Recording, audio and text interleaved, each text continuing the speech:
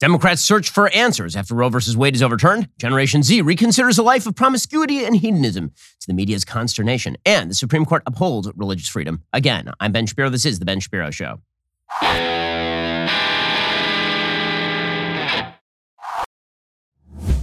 The Ben Shapiro Show is sponsored by ExpressVPN. Protect your online privacy today at expressvpn.com/Ben. We'll get to all the news in just one moment. First, you're paying way too much for your cell phone bill. I mean, I know you're paying way too much for everything right now because Joe Biden is president and he's terrible, but this is also true of your cell phone provider. And you're paying for like a lot of extra stuff you're not actually using. Verizon, AT&T, T-Mobile, they charge you a premium fee every month for data you don't actually use. So why are you paying for things you don't use? That's a silly thing to do. Instead of paying $89 a month to your current provider, pay just $20 to Pure Talk for what you actually need. I made the switch. I'll be honest, I was nervous at first thinking, is the coverage really going to be good? Am I going to drop calls or have slow internet? I can tell you firsthand the 5G service is that good because they use the same tower network as one of the big guys. Switching to Pure Talk is super simple. So listen, if you've been sitting on the fence because, the big phone company propaganda got to you, don't do it anymore. Go to puretalk.com, select a plan, enter promo code Shapiro, save 50% off your very first month. You can literally be switched over to Pure Talk service in less than 10 minutes. Go to puretalk.com, enter promo code Shapiro to get started. Again, that's puretalk.com.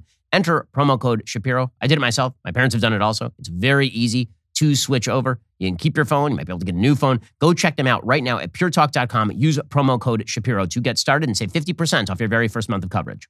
Well, people are very upset about Roe versus Wade, and the entire news cycle is being eaten by Roe versus Wade. It's easy to forget that there are other things happening in the world, and those things are actually far likelier to affect the 2022 election than the overturning of Roe versus Wade, which, as I have said, is an issue that is likely to be relegated back to the states. It will become an issue in terms of state legislative elections all over the country, but in terms of federal congressional elections, probably not. There are other issues that are going to matter more to people. I'm just putting it out there right now because it is currently June 28th. The elections are not until November. So those issues are going to include things like the fact that we have a massive immigration crisis on the border that the media have largely been ignoring. We have record numbers of illegal immigrants who are arriving at our southern border, record numbers of people being turned away, and record numbers of people who are entering.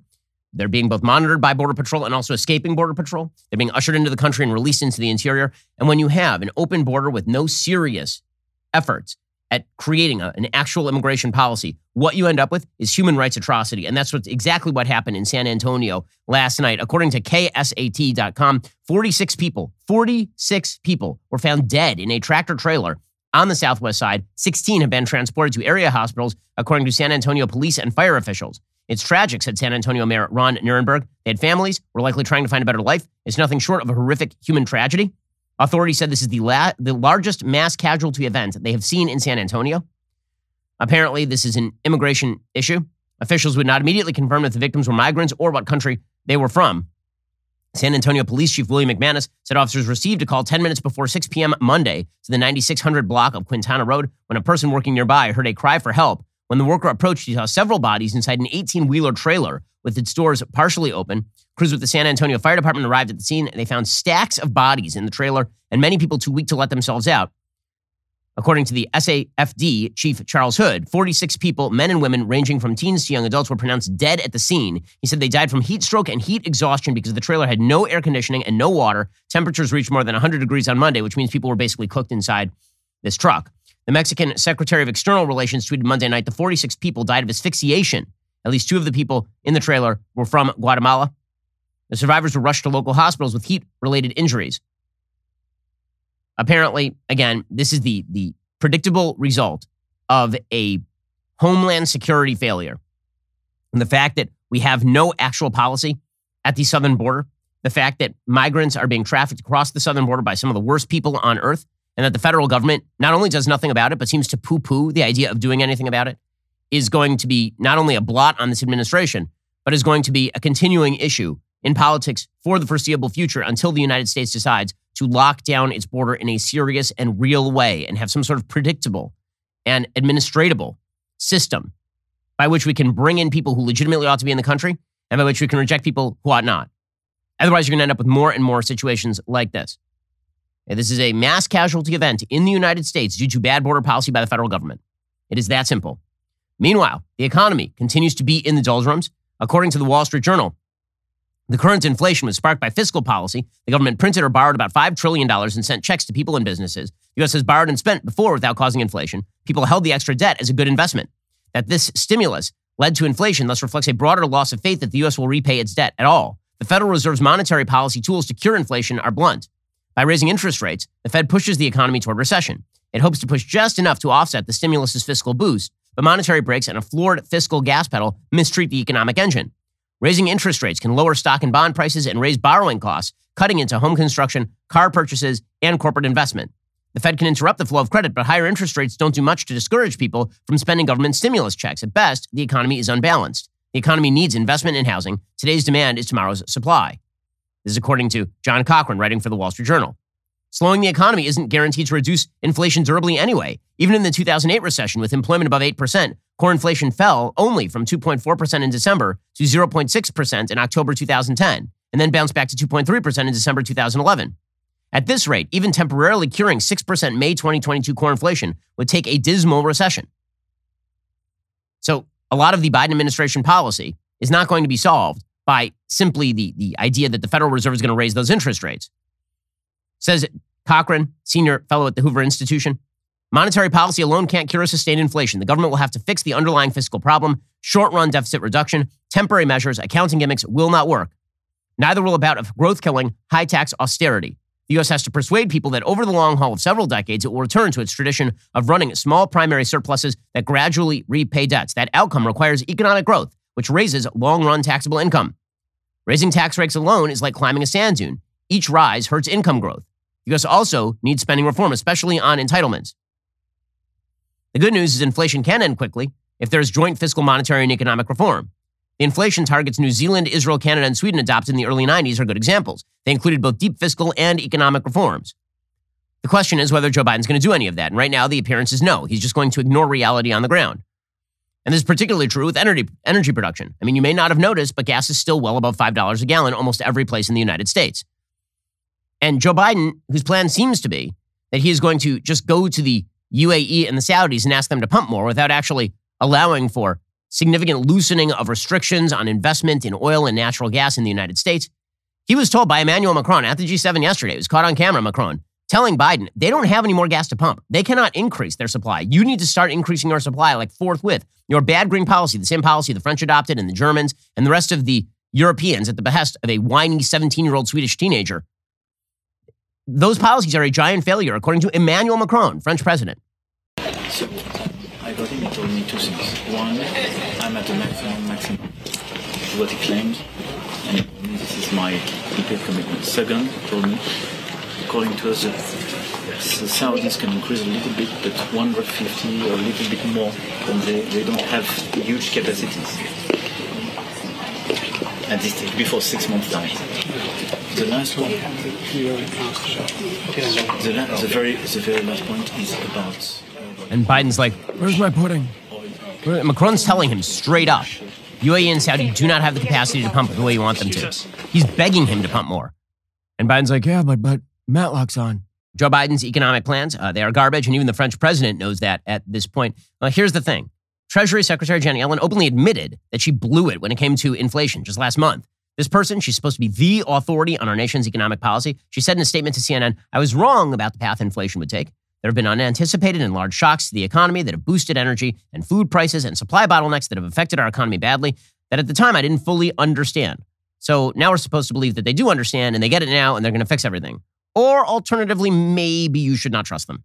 Which is why you should invest at least some of your money in gold and silver with Birch Gold Group. Protect your savings from a highly turbulent economy by diversifying your 401k or IRA into physical gold. It's not too late for you to take action right now. Text BEN to 989898. Get a free info kit on diversifying and protecting your savings with precious metals. Birch Gold Group has an A+ rating with the Better Business Bureau, countless 5-star reviews, thousands of satisfied customers. Text BEN to 989898. Get real advice from Birch Gold today. Again, text BEN to 989898. Claim your free, no obligation info kit on protecting your savings with gold. Text BEN to 989898. Get started today with my friends over at Birch Gold. So here's the thing. While the media are consumed with the, I think, unbased position that abortion is going to decide the 2022 elections, I have serious reservations about whether that is the case. I do not think abortion is going to be the key issue in 2022. I don't think it's going to be the key issue on the election front in 2024, 2026, 2028, or beyond. The reason I say this is because I am almost certain that the Supreme Court of the United States, in delegating this issue back to the states the way that it was for literally all of American history, has basically now said that the Congress of the United States is not going to be the chief mechanism by which abortion policy is decided. that if this is going to be decided on a federal level, it will have to be done through constitutional amendment. And the reason I say this is because the same court that just overruled Roe versus Wade also happens to believe in the basic precepts of federalism. And there is no delegated power to the Congress of the United States to actually pass wide-scale pro-abortion or pro-life legislation via the powers that are delegated to it by the Constitution of the United States. You have to actually have a delegated power under the Constitution in order for Congress to do something. Typically, that means commerce power. So you will see, for example, the Partial Birth Abortion Ban Act that passed in the 2000s, in the early 2000s. It was connected to any sort of partial birth abortion that affects interstate commerce.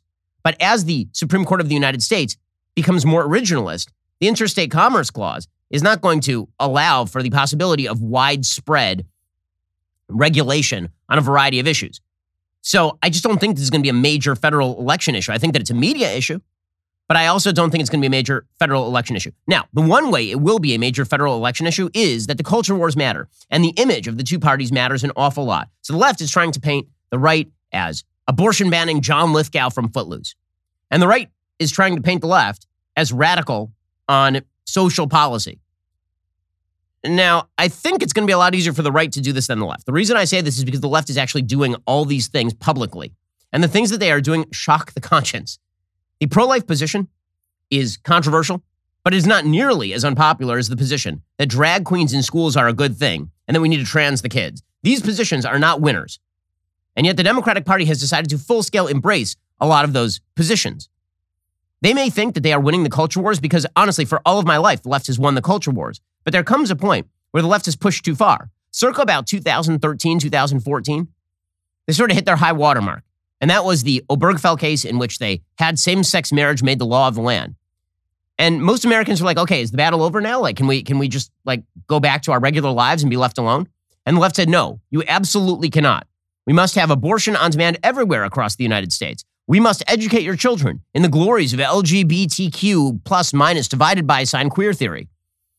We have to do all those things. Those are things we must. That is the next step in the civil rights battle. And the backlash is coming, and the backlash is here, and the backlash is strong because we are now seeing that for a long time, for most of my life, and certainly for generations before, there was a baseline assumption in the United States, correct or not, that everybody was aiming, generally speaking, really since the end of World War II, at the same final result. The same final result was a stronger America on the foreign policy front, with a stronger economy, with a more cordial relationship between Americans. We were all aiming at sort of the same thing with a moral basis. And we just had different ways of getting there. Right? This was the truism, the tautology that was put out there over and over and over, 80s, 90s, even 2000s. And now it's completely broken down because it appears that there really are two different countries culturally. So the culture battles matter. They matter an awful lot.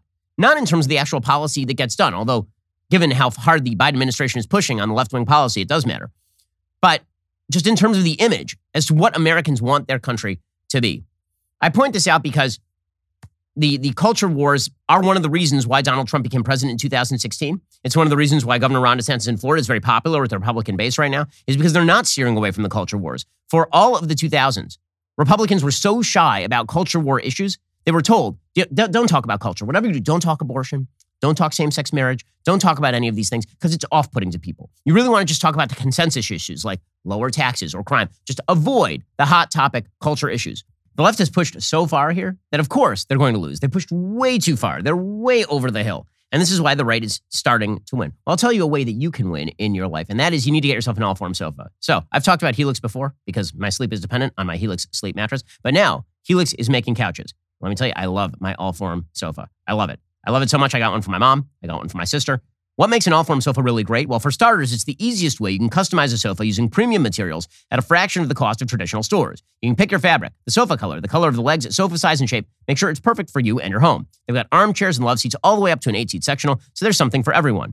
All-form sofas are also delivered directly to your door, and they have simple, quick assembly, no tools necessary. If getting a sofa without trying it in store sounds a little risky, you don't need to worry. You get 100 days to decide if you want to keep it. That's more than 3 months. If you don't love it, they'll pick it up for free and give you a full refund. Allform wants to do their part, offers exclusive discounts for teachers, students, military, and first responders. Allform also offers financing and flexible payment plans, so an amazing sofa is never far away. They've got a forever warranty, like literally for the rest of your days. To find your perfect sofa, go to allform.com/Ben. Allform is offering 20% off all orders for our listeners at allform.com/Ben. Go check them out today. Allform.com/Ben. Well, now that the left has pushed so far beyond the point of reason, The right is pushing back, and the right is winning a lot of people over. So there are a lot of indicators of this. One of the indicators is that the pop culture world is completely out of touch. Completely out of touch. So the lead singer of Green Day has now announced that he's going to renounce his citizenship over the abortion ruling. You got Billy Joe Armstrong telling fans at a London concert he no longer wants to be a U.S. citizen. And I think most Americans are going to look at this, and they're going to say, well, bye. But I mean, I know America's greatest artist, one of the great products 100 years from now, when we fire music into space for the aliens to find, the greatest of world culture, I'm sure that Green Day's Billy Joe Armstrong will be on that record. Or maybe not. But the entire celebrity class has revolved around these social issues. And when the celebrity class is greenlighting your social policy as it is for the Democratic Party, that is not going to be something that redounds to the benefit of the Republican Party. Now, the media, because they follow the lead of Green Day lead singers and Lorde and Lily Allen, because they have the same exact policy positions as these people, the same social beliefs as these people, they are in a bubble of their own making where they think that this sort of stuff is really popular. The answer is it really isn't. S.E. Cupp, last night, she was on CNN, and she said because of this, S.E. Cupp is very libertarian on social issues. She's been very libertarian on social issues for quite a long time. And she says Republicans are never going to win again because of the Roe versus Wade overturning. I have some news for her. Now, this is not going to age well, this particular clip. The anti-abortion activists got what they wanted, right, which is to overturn Roe versus Wade. What happens now politically, do you think? It's hard to imagine the Republican Party surviving this. Between anti-abortion, anti-LGBTQ, book banning, anti-democracy, I mean, add all the regressive garbage, to this. I don't take that back. Add it all together, and I don't know who's left in the future generations to be drawn to this party. If you look back at 2016, I think people voted for Trump for a wide array of reasons. Some of them garbage, but some of them legitimately economic or even foreign policy. I think the people voting for more Trump, more MAGA now are really motivated by very few reasons. And so there are fewer of them. And when you imagine that, I think for the first time, maybe we should ask Jeff Toobin, a generation will be able to say, my parents had a right that I don't have today. For the first time, a right was taken back. I can't imagine how Republicans message to new voters and don't just keep shrinking and condensing. Okay, first of all, just to point out here, the Democratic agenda on this is the anti-democracy. They've been saying that the Supreme Court of the United States should basically be thrown out into the garbage. The filibuster ought to be killed. Elections ought to be rigged by Democratic gerrymandering. They've been saying all this stuff publicly and openly for months and now probably years going back. When she says, book burning and censorship, it's the left that's doing all that stuff. We're just saying that you don't get to indoctrinate the kids. But put that aside. She says, I don't know who's going to, in the future, how's this ever going to work? How are Republicans ever going to win again? Associated Press, today, a political shift is beginning to take hold across the United States as tens of thousands of suburban swing voters who helped fuel the Democratic Party's gains in recent years are becoming Republicans. Boom, boom, boom, boom. Sad trombone from The Price is Right for S.E. Cupp. More than 1 million voters across 43 states have switched to the Republican Party over the last year, according to voter registration data analyzed by the Associated Press. The previously unreported number reflects a phenomenon that is playing out in virtually every region of the country. Democratic and Republican states, along with cities and small towns, in the period since President Joe Biden replaced former President Trump. Nowhere is the shift more pronounced than in the suburbs. Right? This was supposed to be the place where Democrats were going to win broad swaths of Americans with their liberal social policy, where well-educated swing voters who turned against Trump's Republican Party in recent years appear to be swinging back. Over the last year, far more people are switching to the GOP across suburban counties from Denver to Atlanta and Pittsburgh and Cleveland. Republicans also gained ground in counties across medium-sized cities like Harrisburg, Pennsylvania, Raleigh, North Carolina, Augusta, Georgia, and Des Moines, Iowa. The AP examined nearly 1.7 million voters who had likely switched affiliations across 42 states for which there is data over the last 12 months, according to L2, a political data firm. L2 uses a combination of state voter records and statistical modeling to determine party affiliation, meaning that the switchers include both those who have formally changed their registration and those who L2 estimates have shifted toward the GOP. The data shows a definite reversal from the period when Trump was in office, when Democrats enjoyed a slight edge in the number of party switchers nationwide. Over the last year, roughly 2/3 of the 1.7 million voters who changed their party affiliation shifted Republican. In all, more than 1 million people became Republicans compared to about 630,000 who became Democrats. The broad migration of more than 1 million voters, a small portion of the overall U.S. electorate, doesn't ensure widespread Republican success in November. Still, the details about the party switchers present a dire warning for Democrats. Well, maybe it's because they've decided to embrace the most radical policies. By the way, states like Florida are now moving closer to pure red. Florida, for my entire lifetime, was a closely divided purple state. In 2018, the current governor of the state of Florida, Ron DeSantis, beat Andrew Gillum, a man who was caught in a hotel room with a gay hooker and meth like 5 minutes after he was governor and now is under federal indictment for corruption. He beat that guy by like 30,000 votes. This time around, Ron DeSantis is going to win in a walk. The Democratic Governors Association isn't even spending money.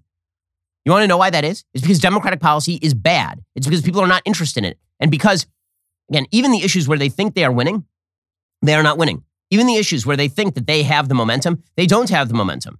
So, to take the most obvious example of today, on abortion, Democrats think they have the momentum.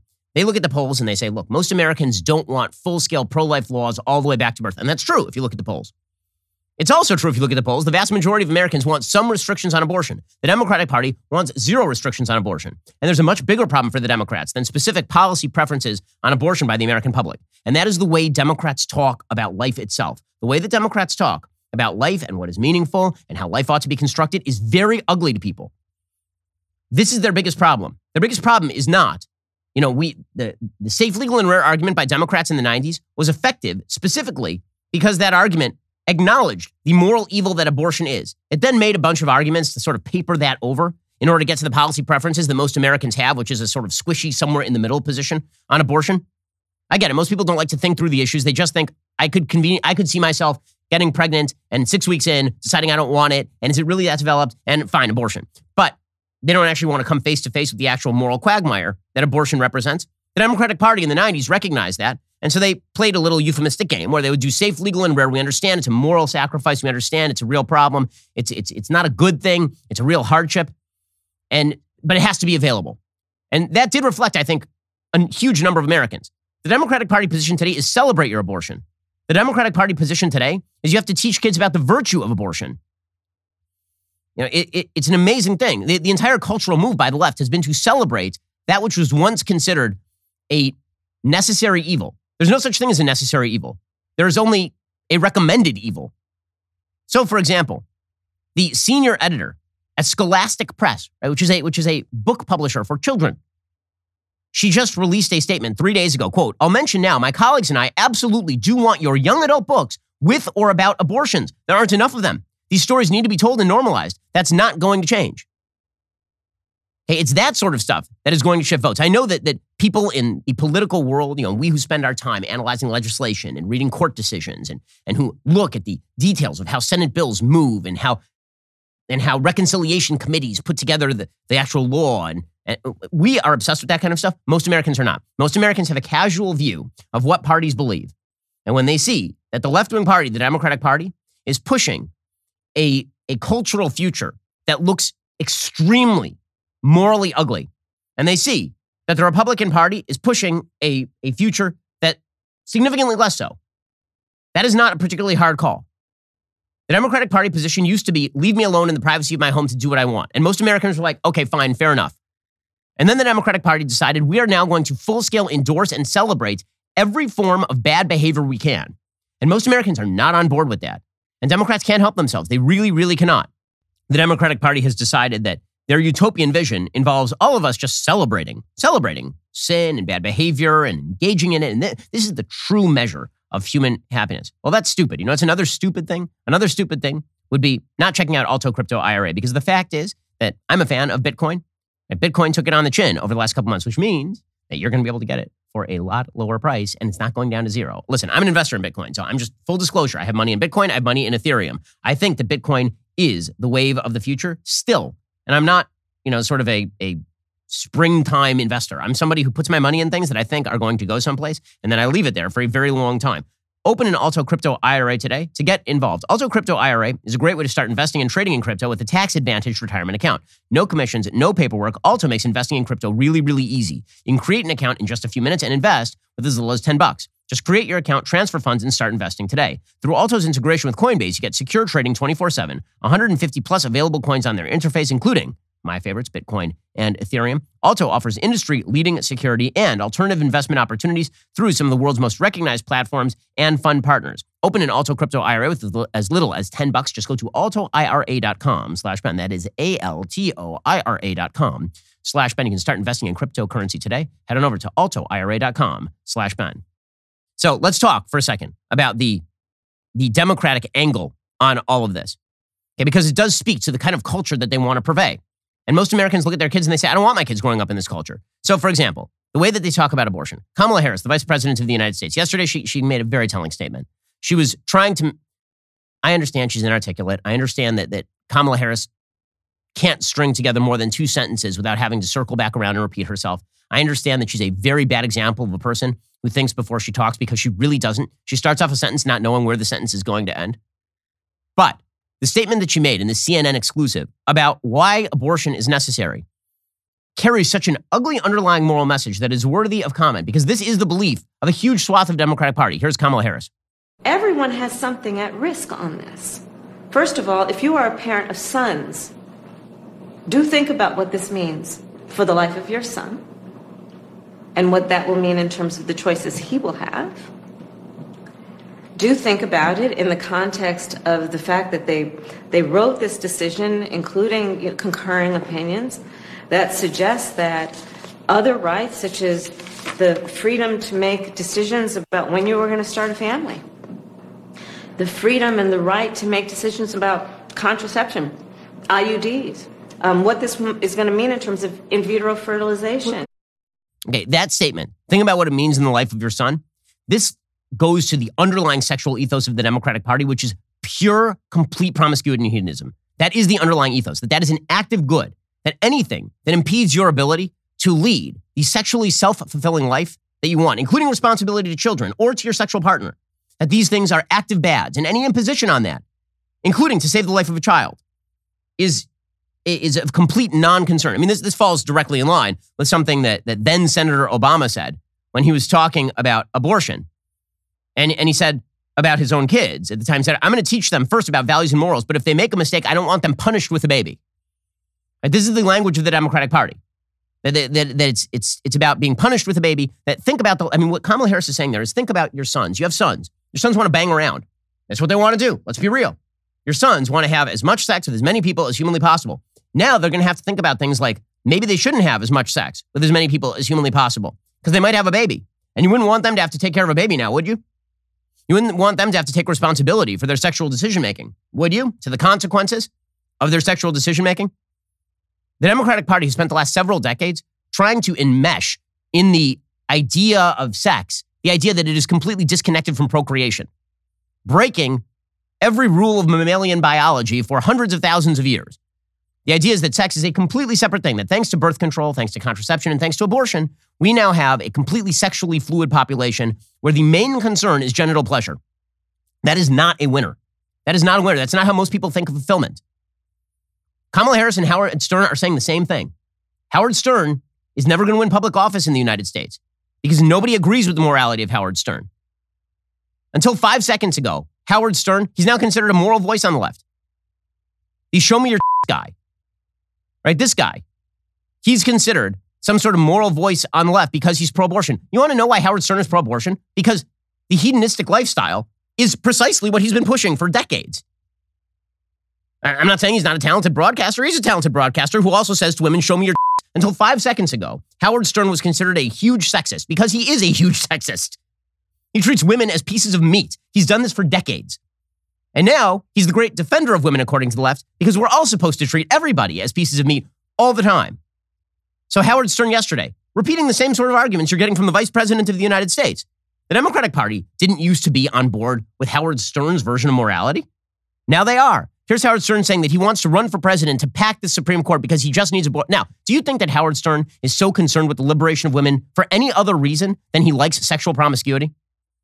Do you think Howard Stern, of all human beings, is deeply concerned with the independence of women's decision-making or the future of the country?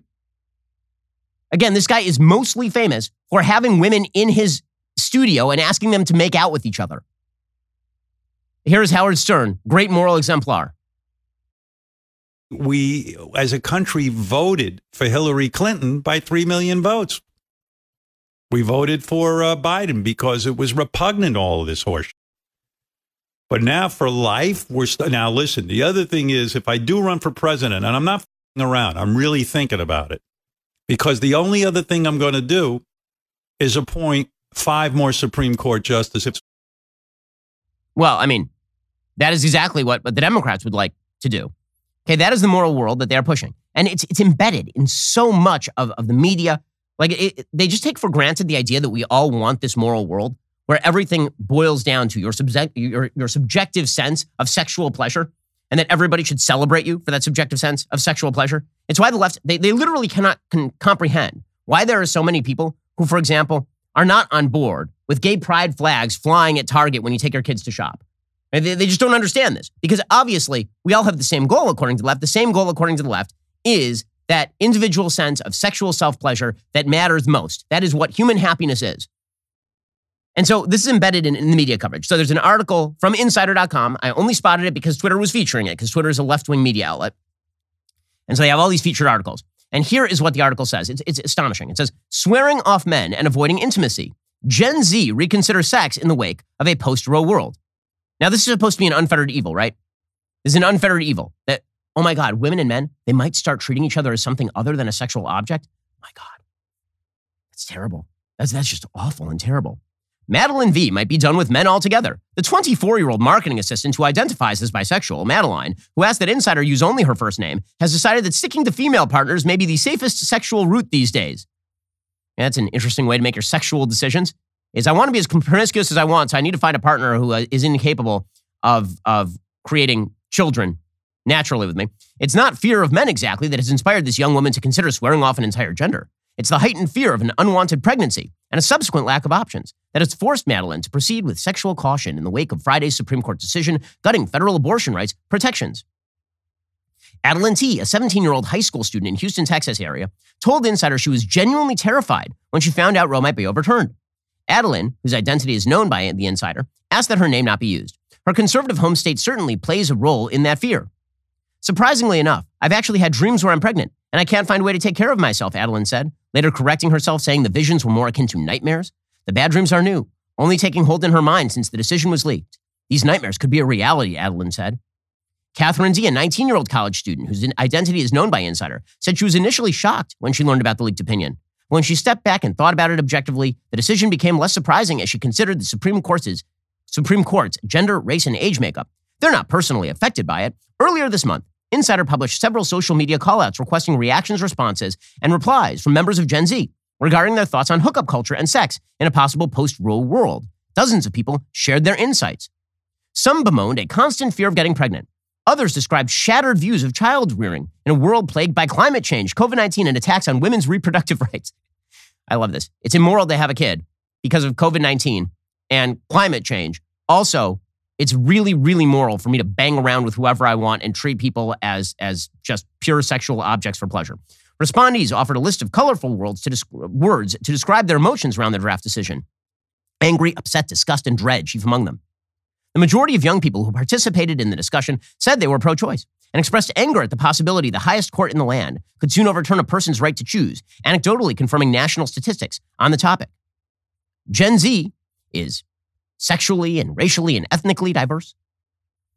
They are more likely than previous generations to support the protection of LGBT rights, and they are the queerest generation on record, 1 in 6 American Gen Z members identifying as LGBT. All of these factors have inevitably affected the attitudes toward sex of the members of Gen Z Insider spoke to. Members of the generation told Insider they and their peers approach sexual relationships and intimacy in an entirely different way than previous generations. Gen Z is one of the most open about sex and hookup culture, Adeline said. She told Insider that among her friends, most women are entirely supportive of other women's sexual decisions, whether they are sexually active or celibate. Many of the people Insider spoke to said they've noticed their generational peers becoming more politically active in recent years. But Gen Z's progressive attitudes and go-get-em advocacy can sometimes feel like an unfair expectation on the youngest generation. While Gen Z's feelings about abortion are fairly analogous, per our polling, the responses Insider received in regards to living post-Roe are decidedly more individual. Ever since the draft decision was leaked, Adeline said she's been having to rethink whether or not she wants to start having sex, telling insiders she's terrified to make a choice that could leave her with an unwanted child. Oh my God, teenagers might be more sexually responsible? That's crazy. That's terrible. We can't have that. That'd be bad. Catherine D. was already participating in hookup culture before the Supreme Court decision dropped. Being on birth control is not an option due to the way it negatively affects her physical and mental health, Catherine said, so she's been left to reevaluate the consequences of casual sex that have suddenly become very real. As much as I want to have fun in my 20s, what happens to me when the fun stops? What happens to me when I might be in need of an abortion and can't access that? The unknowns have left her feeling like a more reserved version of herself as she contemplates the risks now tied to her body. Again, for the left, biology is an obstacle to true human freedom and equality, and the only solution to that is abortion. The only solution to that is the death of the unborn. This is the culture, this is the cheer your abortion, celebrate your abortion culture the left is pushing. Again, this is not about the specific policy with regard to abortion. This is about the general perception that people are going to have of the political sides of the aisle. The argument that the left is making is that abortion is the lack of abortion is a radical imposition on the sexual choices of women and of men, right? Kamala Harris says of men too. And that this is inherently bad. And most Americans, I think, see that sex is something that should be done in the context of a committed relationship where you might raise a child with somebody because historically, sex has led to childbearing.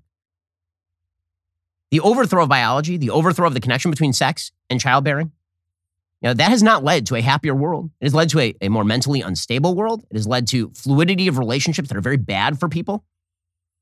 The left got what it wanted in terms of its sexual utopia, and it turns out it's a pretty crappy place. Look at the mental illness rates among kids. Look at the mental illness rates among teenagers. Look at the lack of marriage, the lack of childbearing. Look at the demographic decline of the West. None of this is a good thing. Now, you get to make, it's a free society, you get to make your own sexual decisions. But the idea that abortion in and of itself is an inherent good, again, not something that is bad or evil and occasionally has to be done. See, the argument that's made by the more popular sort of pro-abortion arguments that are broadly popular are the ones about rape and incest and life of the mother, stuff that's actually controversial on a moral level. But when it comes to the mainstream abortion, which is 99% of abortions, the woman who gets pregnant, doesn't want to be pregnant, gets rid of the baby.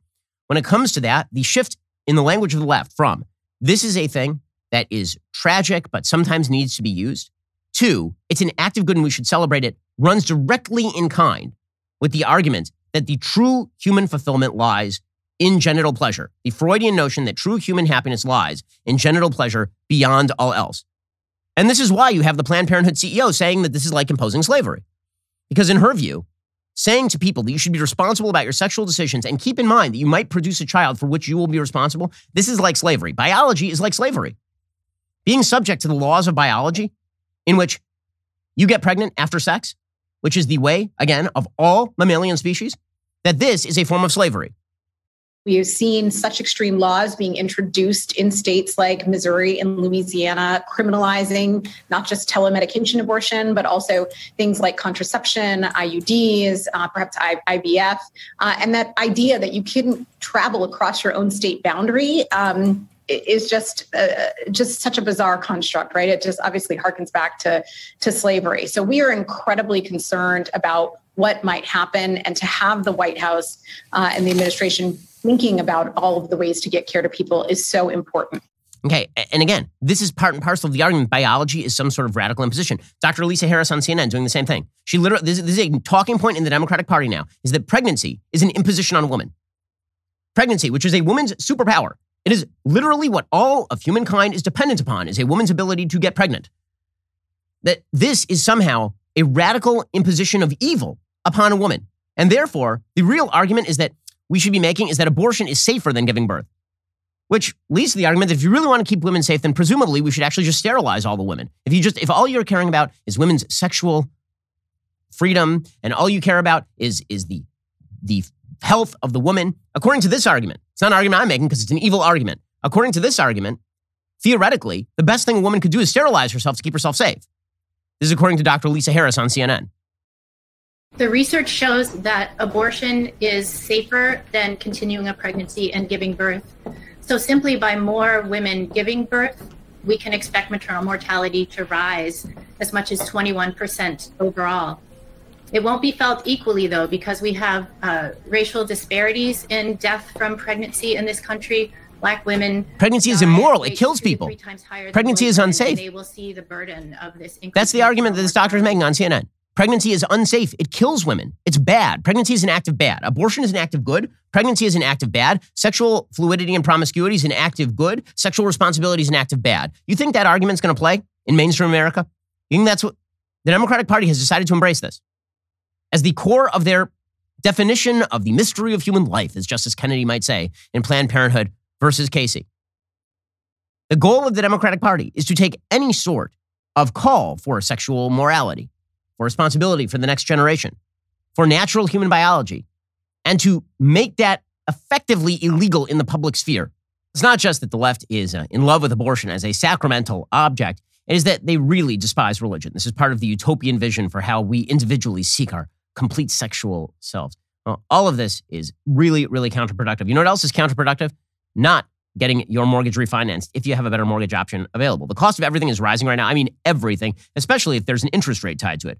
Have you seen some of the numbers lately? Debt is about to get a lot more expensive really, really soon. So it's time to sneak in under the wire right now. Give our friends at American Financing a call right now. Learn about your options. I mean it. They're a family-owned lender known for saving customers up to $1,000 a month, plus tens of thousands of bucks long term. Their mortgage consultants can review your entire financial picture to find every opportunity to help you save. That may be offering more flexible mortgage terms, consolidating your high-interest debt, or even helping you access cash. So why not learn more? You can get a free, no-obligation mortgage review right now by calling 866-721-3300. That is 866-721-3300, or visit AmericanFinancing.net. NMLS 182334, MLSConsumerAccess.org. Go check them out right now, 866-721-3300, or give them a visit at AmericanFinancing.net. See what financial options you have on the table, because again, the crunch is here. See all your options, 866-721-3300, or visit AmericanFinancing.net. All right, tomorrow night, June 29th, it's Backstage Live, our biggest live event of the year. Once again, we are at the historic Ryman Auditorium in Nashville. It'll be a historic night for the Daily Wire. Check out last year's event. Welcome to the Daily Wire Backstage Live at the famous Ryman Auditorium. It was amazing. We were in the presence of greatness. The energy of having everyone on the same page was amazing. If your family member is still waiting for Fauci to give them permission to leave their house, it might be time to cut that off. I'm actually pretty excited to meet all of them. I love everybody's opinion individually. I don't have a favorite. I like them all. If I had found out a way to make football players cry in high school, my high school experience would have been a lot.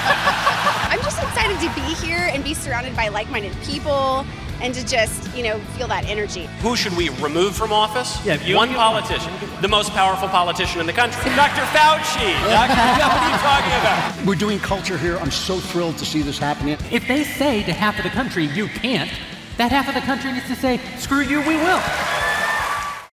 And if you thought last year was good, wait until you see this year's. We have so much good stuff for you, like surprises galore. Tune into the live stream tomorrow, 8 p.m. Eastern, dailywire.com/Ryman, to join me, Matt Walsh, Michael Knowles, Andrew Klavan, co-CEO God King Jeremy Boring, as we dig into the political and cultural issues of the day. We've done a lot of stuff this year, and you've enjoyed all of it. I know you have. We did Terror on the Prairie with Gina Carano, or seeing what happens when we ask basic questions like, what is a woman? These wins are only possible because people like you have joined us in the fight.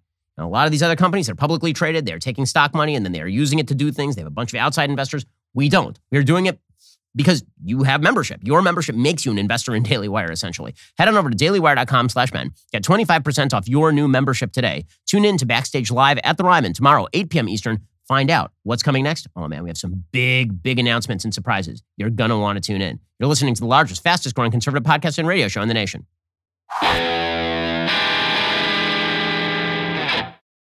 So, if the left-wing vision is sexual freedom above all, that's the only thing that matters. And again, I'm not saying that we should make sexual activity illegal. I'm saying there are natural consequences to sexual activity, and one of those natural consequences is the possibility of having a kid. I mean, at least when it comes to a man and a woman having sex, like a biological man and a woman. I know the left doesn't know the definition of these words anymore. The left's definition of full-scale human happiness is that, and that means any obstacle, biology, religion, these are all very bad. Okay, so yesterday, there was a case that came down from the Supreme Court. And again, this is a culture war issue where the right is going to win because most people are not on the side of the left's attempt to bar all religion from public expression in life. So this decision was a case about a person named Joe Kennedy. Joe Kennedy is a coach. He was a coach in Washington State, I believe, at the Bremerton School District. And he made the unfortunate error of, after football games, he would go to the 50-yard line and he would pray. Like voluntarily. He didn't tell any of his students they had to. He didn't tell any of the opposing students they had to. It was not part of the school curriculum, nothing. It was a personal prayer. Like while all the other coaches were on the sidelines texting their friends or tweeting or whatever, he would go out to the 50-yard line and he would say a personal prayer. And it turns out a bunch of the students liked this. And many of the students would go and they would gather with him and they would pray. From both sides, by the way. People on the opposing team would show up and pray with him, demonstrating this was not a school activity. This is another school. He didn't have any authority at the other school. Okay, so he was fired for this. And he sued. He said, this is a violation of my religious freedom principles. The court decided 6-3, it is a violation of religious freedom principles to say that you can be fired for the great crime of uttering a personal prayer in which others join. The opinion by Justice Gorsuch suggests that the direction that Gorsuch is moving, because remember, Gorsuch is the same justice who wrote the ridiculous decision in Bostock that suggested that the Civil Rights Act of 1965 somehow covers transgenderism in Title IX. Right? He suggested that discrimination against women is equivalent to discrimination against transgender women or transgender men or whatever it may be. It's a really, really bad decision, Bostock. But what he's attempting to do, you can see now, is set up the Utah Compromise. The Utah Compromise is the state of legislation in Utah whereby they have a very, very highly rigid anti-discrimination law that includes things like sexual orientation and gender identity, but huge carve-outs for religious freedom. That seems to be what Gorsuch is setting up here. But here's what Gorsuch writes about the expression of religion in public. He said, both the free exercise and the free speech clauses of the First Amendment protect expressions like Mr. Kennedy's. Nor does a proper understanding of the amendment's establishment clause, right, that's the clause saying you can't establish a religion, require the government to single out private religious speech for special disfavor. The Constitution and the best of our traditions counsel mutual respect and tolerance, not censorship and suppression for religious and non-religious views alike. What the left likes to do with the First Amendment and the freedom of religion is they like to read it in direct opposition to the establishment clause. Okay, so what the First Amendment to the United States Constitution says about religion is that you can't establish a religion, and also you can't prohibit the free exercise thereof. These are meant to be read in tandem. The idea was that if you establish, say, Catholicism as the official religion of a state, what you are doing is prohibiting the free exercise of other people's religion. The Establishment Clause and the Free Exercise Clause are not read in opposition. It's not that the government can't establish a religion and also has to guarantee free exercise. It's that by preventing the establishment, you are guaranteeing free exercise. That's what it means. Okay, so what the left has said is this means that free exercise really doesn't matter, and the only thing that matters is that the government is not allowed to allow you to do things that are religious in public spaces. That would be establishment. If the government allows you to do a religious thing in a public space, this is now establishment. So says Gorsuch, in truth, there is no conflict between the constitutional commands before us. There's only the mere shadow of a conflict, a false choice premised on a misconstruction of the Establishment Clause. Okay, so Sotomayor's dissent. Sonia Sotomayor writes for the liberals. And what she says is that any public expression of religion on public grounds could be a violation of the Establishment Clause and therefore ought to be barred by the government and might get you fired.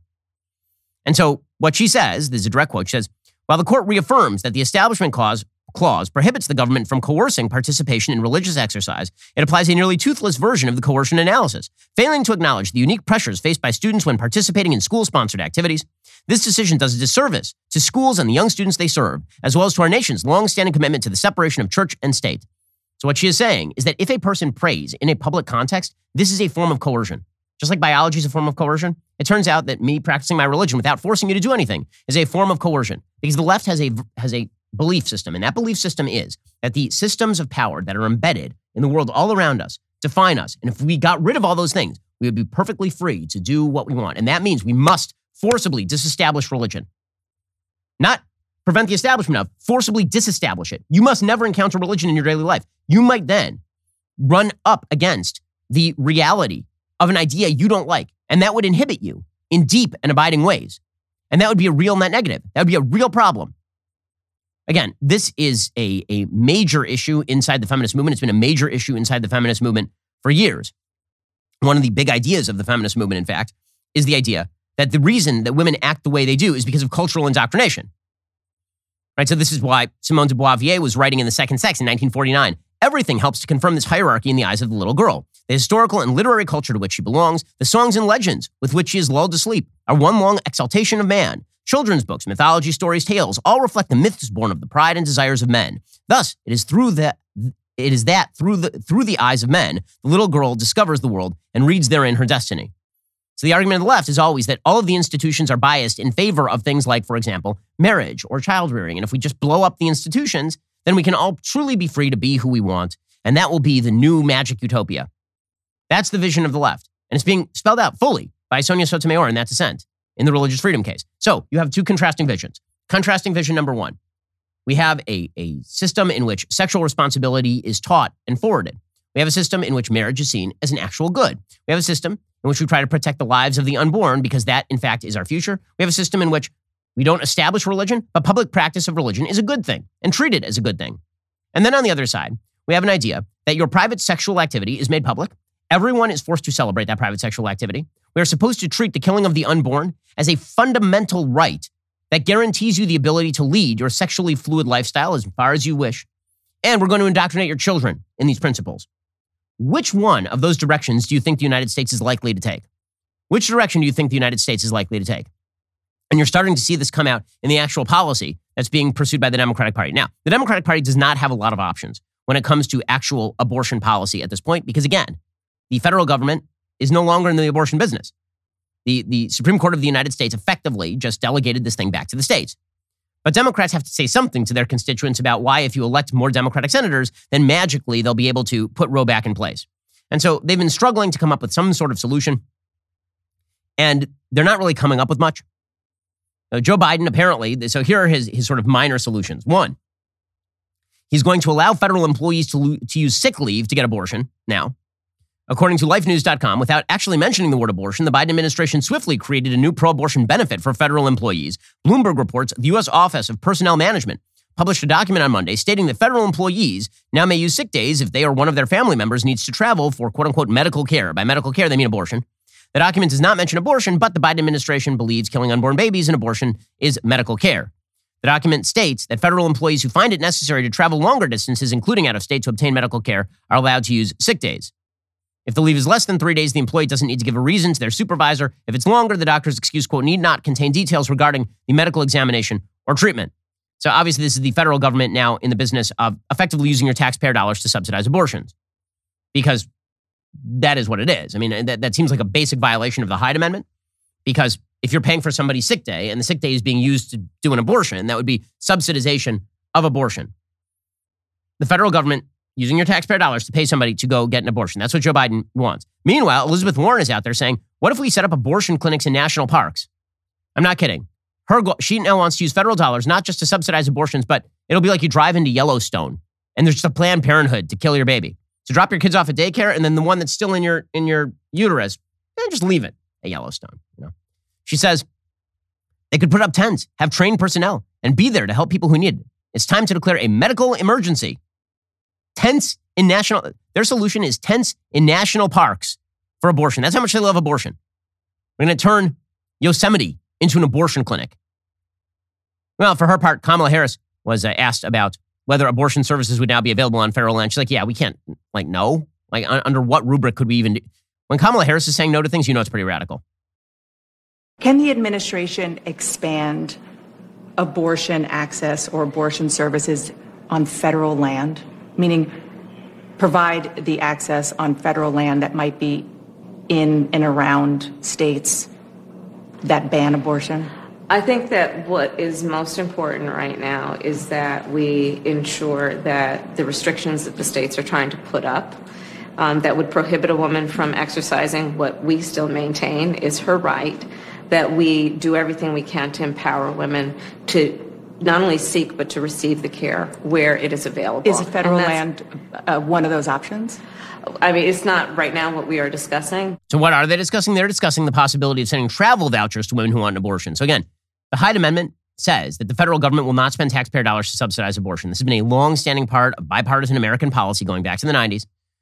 And now she's basically talking about just trashing it. She says we're going to send travel vouchers for abortion. So you can go to Abortion Disneyland over in California. Women who have access to resources will probably be far less impacted by this decision than women who don't have resources. So this is something that we are looking at because we know, for example, in terms of how this is going to actually impact real people, over half of women who receive abortions in America are moms. It means that they may have to put up money for a train or a bus or a plane much less a hotel. And so we want to make sure that there does not result extreme disparities or any disparities based on who can receive care based on how much money they've got. So you, the American taxpayer, you paid for your family, you're paying for public education, you're paying for welfare, you're paying for everything else. You're not going to pay for some woman who got pregnant to travel out of state to get an abortion. I hope that in a time of recession that you're up for this challenge. The HHS Secretary, Xavier Becerra, who again has no record in health, and it's amazing. I mean, they literally just took a guy who was like the AG of California doing a crap job. And like, what if we just made him HHS Secretary? So Xavier Becerra, he says the same thing. He says, we're going to actually use federal taxpayer dollars and pay people to go out of state for abortions. We are looking into everything, including assisting in transportation, something that HHS doesn't typically do. Can you do that legally? Talk to me later. That's a big question, right? I always tell my team at HHS, if you've done your homework, then we have no right to do mild. And so we're going to be aggressive and go all the way. And I would tell you if you're recording, so I won't tell you. So this is all on the record, Mr. Secretary. We are looking at every option, and among those is transportation. There are other options too. So how many of your taxpayer dollars can they spend on abortion? Because the culture of sexual license must be preserved at all costs. That is what America is all about. I mean, Nancy Pelosi literally said that. She went on a drag queen show with RuPaul and said that that's what America is all about. So if that's the party that you wish to vote for, really go for it. Nancy Pelosi says we should kill the filibuster in order to get all of these things done. So remember, the party that is very much in favor of democratic institutions and historic institutions, and they're very angry at Donald Trump because he attacked institutions. They want to tear down the Supreme Court, abolish the Senate, get rid of the filibuster, and, maybe just take over all policy at the regulatory level. So she said that she wants to kill the filibuster. She listed bullet points outlining the goals of legislation she will introduce, including having personal data stored in reproductive health apps, clarifying that Americans have a constitutional right to travel freely across the country. I mean, first of all, Justice Kavanaugh says that in his concurrence in Dobbs. So thank you, Nancy Pelosi. And then she wants to pass the Women's Health Protection Act, which would enshrine Roe versus Wade into the law of the land. You don't actually have the power to do that. The Women's Health Protection Act is wildly unconstitutional. There's no basis for enshrining Roe at the congressional level. And then she said that we should get rid of the filibuster in order to make all of this stuff happening. She said, quote, we need to eliminate the filibuster so that we can restore women's fundamental rights and freedom for every American. And these are fans of the institutions, folks. These are the people that you ought to trust with the institutions. I mean, honestly, I'm not too surprised by Nancy Pelosi, considering that when she's not in favor of killing unborn children, she's also just elbowing them out of the way. She was present at the swearing in of Maya Flores, who is the new congresswoman, first Mexican-American congresswoman from Texas, Republican. And Flores' kids were there. And Nancy Pelosi doesn't like to be too close to the kids. I mean, that's not, kids are uncomfortable. She doesn't like it too much. So the kids are trying to get in on the picture. And Nancy's like, well, what if I just... She just takes that elbow and pushes them out of the way.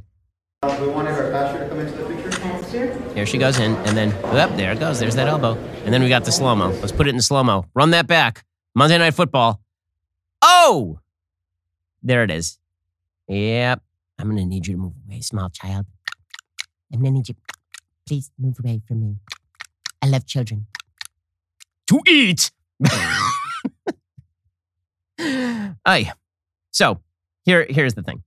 The basic premise that the media are now pushing is that what people care most about is the level of legislation in a given state with regard to abortion or at the federal level with regard to abortion. That is not how people vote. The way that people vote is they have a generalized perception of the people whom they are voting for or against. If they had voted based on policy in 2020, Joe Biden would not be president right now. And they voted for Joe Biden because they didn't like Donald Trump's personality and they had a certain perception of how he was running the government. The same thing is going to happen in 2022. The Democratic Party has wed itself. It's a completely anti-life party in the sense that I think there may be one congressperson in the entire Democratic Party and in the House of Representatives who counts himself pro-life, maybe two. Okay, they've decided to move radically in one direction socially. And those culture wars that they thought were their winning ticket, they thought that those culture wars are a winning ticket. And the establishment Republican Party thought for years it was the winning ticket too. You weren't supposed to talk about these issues. You were supposed to put them, force them into the closet. Never talk about it. Never talk about same-sex marriage. Never talk about indoctrination of kids. Never talk about abortion. That's alienating to the suburban women. Well, now that the Democrats have decided that they can fly their flag with regard to what they believe the good life looks like, it turns out not a lot of people are on that particular side of the aisle. So they can push this as hard as they want. But notice that the language that they are using is not with regard to rational and reasonable abortion legislation, in quotation marks, right? The kind of consensus legislation that would be widely popular in the United States. They're not talking about that. They're talking about the kind of life that people should lead. And the kind of life they think people should lead is promiscuous people who redefine their gender at every available turn, living by themselves with a small dog in an apartment in New York City. That is what the happy life looks like. Well, good luck to you if that's what you believe that most Americans believe. That is going to be a large-scale mistake. Democrats ought to move away from this as fast as humanly possible if they wish to retain any shred of credibility with the vast majority of Americans who don't think that that is what utopia looks like, particularly. All right, we'll be back here later today with more content. Coming up soon is The Matt Walsh Show, airing 1:30 p.m. Eastern. Be sure to check it out over at dailywire.com. I'm Ben Shapiro. This is The Ben Shapiro Show.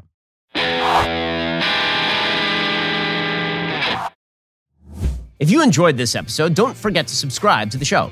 Help spread the word about The Ben Shapiro Show by giving us a 5-star review and sharing the show with a friend. We're available on Apple Podcasts, Spotify, YouTube, or wherever you get your podcasts. And be sure to check out some of our other Daily Wire shows.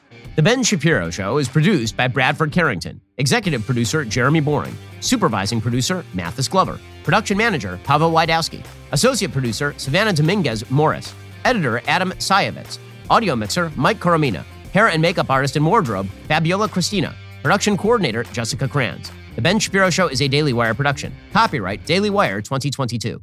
Today, the Matt Walsh Show, it went largely unnoticed, but last week the Biden administration officially proposed changes to Title IX that would legally erase women. And they did this even as they scream about alleged attacks on women's rights. We'll talk about that. Also, horror at the border as 50 people are left to die in the back of a truck after being smuggled across the border. This is what compassionate open borders policies gets you.